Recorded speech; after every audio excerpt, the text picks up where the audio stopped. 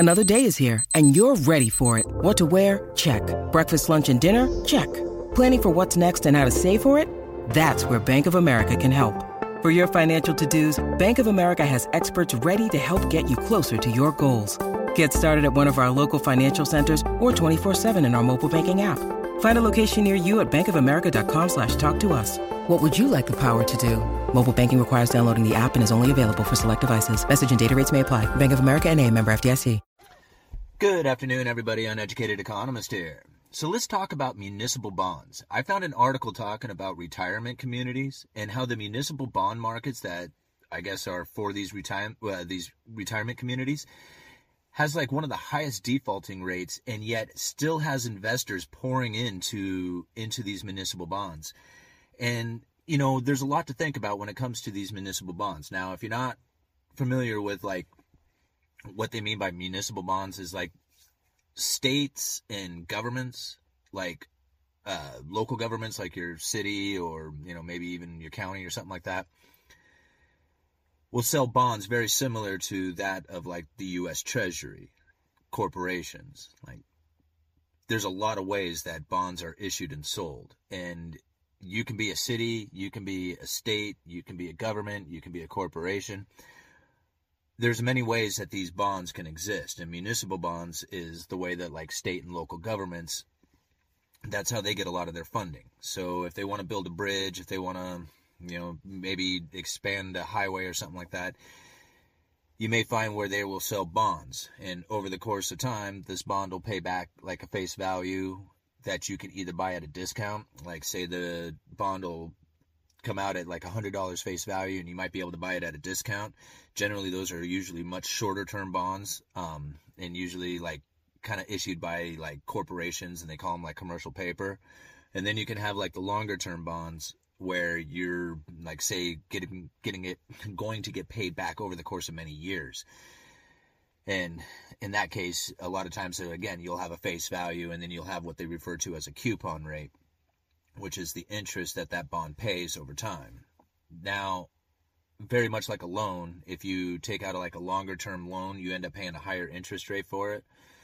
And a shorter term loan, you get a better interest rate, so you try and take out the shortest term interest rate you can, or shortest term loan you can, to get the best interest rate to what you can afford to make on as far as payments go. So bonds work very similar in all that fashion.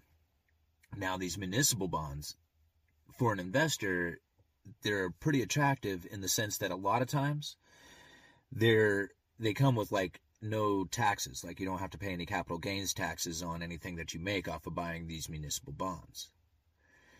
However, there's risk that is involved, because there is a default that can happen, especially if you go and look at like these retirement communities, especially they particularly seem to have a very high default rate, especially over the course of the last year or so, as the profit from, I guess, a lot of these, you know, communities may have fallen due to lack of staffing, maybe even like lack of clientele, as, you know, maybe people don't want to go to a community village any longer. They want to stay like maybe in a house with their family as opposed to mingling in with other people.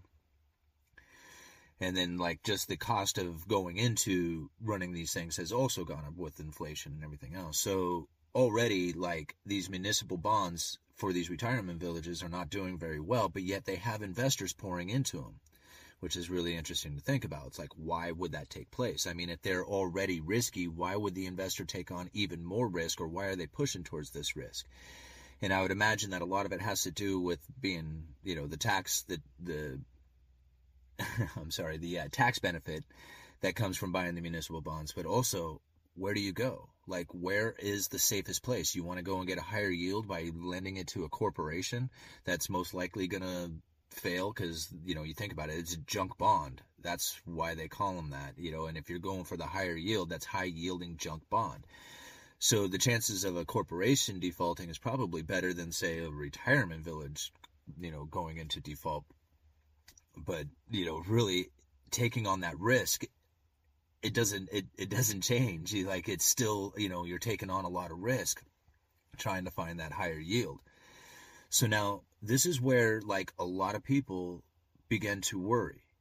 Like, just recently I was reading a tweet earlier this morning. Actually, it was a tweet from Elon Musk, and I think he was saying that there's going to be, a financial crisis coming in the next, year, and probably before 2023. Now, I didn't go and actually make sure that tweet was real, but it doesn't really matter. The idea behind it really is that, are we going to run into a debt crunch coming into the next year? And what I guess I mean by that is a liquidity issue. All of a sudden, financial markets start to freeze up. Now you think about it, if interest rates begin to rise, even just a little bit, like they already started to on the 10-year, is at 1.6 earlier today, it's going up.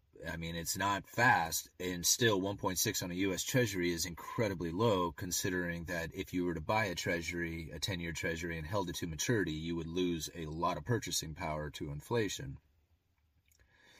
So you do see the interest rates beginning to rise, which would kind of indicate that people are fearful of the future as far as inflation goes, but it's not enough to really panic them to the point that it would actually do something about inflation. Interest rates are still incredibly low. But as they start to go up, people who are investing their money into these higher risk, like these municipal bonds or corporations, are going to start looking over at things like the U.S. 10-year and say, well, geez, this is starting to come up. It's starting to look a little bit better than my risky, asset that I'm getting into.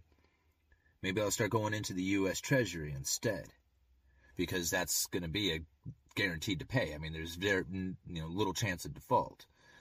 So even though I'm still not getting enough here, at least, if the risk is, just bringing me that much closer to the yield on a U.S. Treasury, then I'm going to get rid of the risk and take on the safe and assurance of the U.S. Treasury.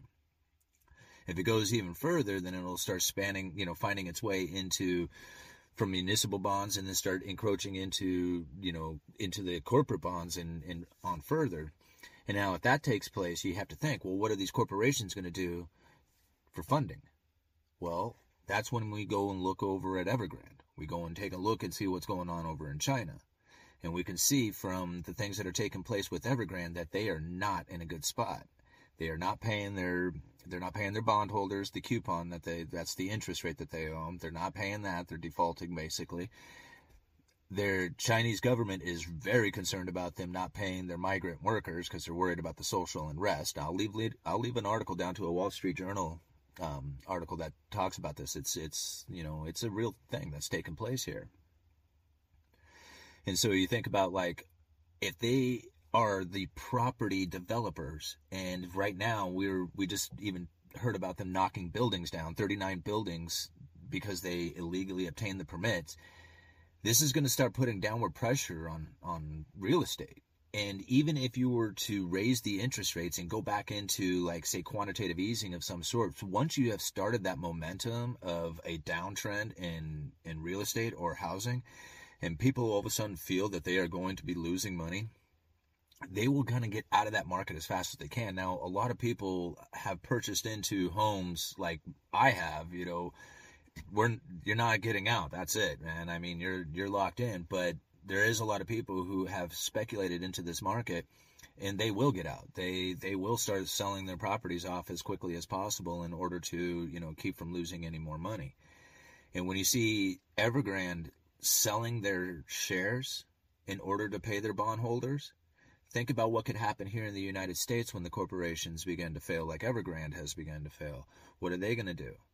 Right? All these years of borrowing cheap debt and buying back their own stock will have them selling their shares off to try and pay their bondholders, sell anything they have, and shares of the company will be one of them. So these are some of the things that we have to keep an eye out for. And now I think coming into 2022, where a lot of people are yeah, the interest rates aren't going to rise. I think they will. And I think they're going to do very similar, what the issues that will take place, I guess I should say, here in the United States, I think are going to look very similar to what's taken place over in Evergrande. Not all the corporations are going to fail, and many of them are probably going to do quite well. But the zombie corporations, the zombie companies, there's going to be an issue with those guys, and there's going to be some headhunting. That's the only thing I can think of to describe it as. Those interest rates go up, and these corporations are going to have a very difficult time making their debt payments, and they're going to experience what Evergrande is going through. All right, uneducated economist. You guys let me know.